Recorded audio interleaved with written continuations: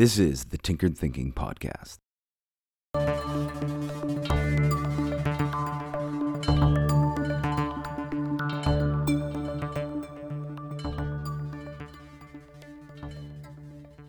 Episode 57, Compass. What path must we take to gain a greater sense of fulfillment in life?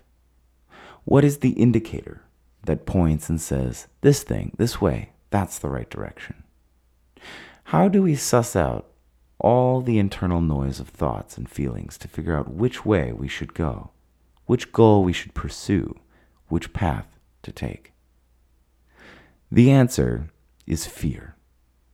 Whatever dreams we have that inspire a sense of fear when we actually give some thought to the first step towards that dream, this fear is our compass. Like approaching a crush in high school, like walking up on stage to begin the audition. These experiences are fraught with fear and trepidation. What is most important to realize about this odd compass is that top performers are not devoid of fear. Top performers experience the emotion of fear just like everyone else. The difference is the way top performers react to fear.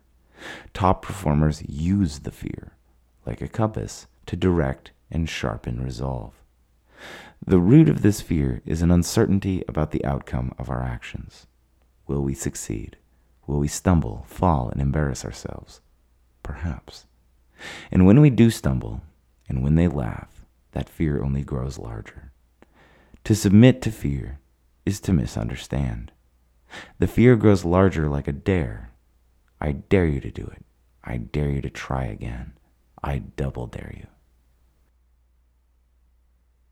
We intuit the usefulness of fear socially in this context.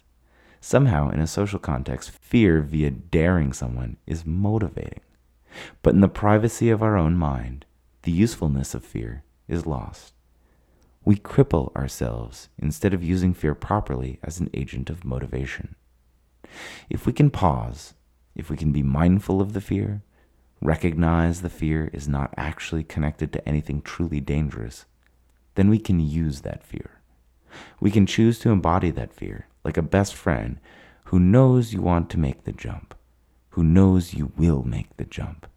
We can embody the fear and usurp its rhetoric against ourselves.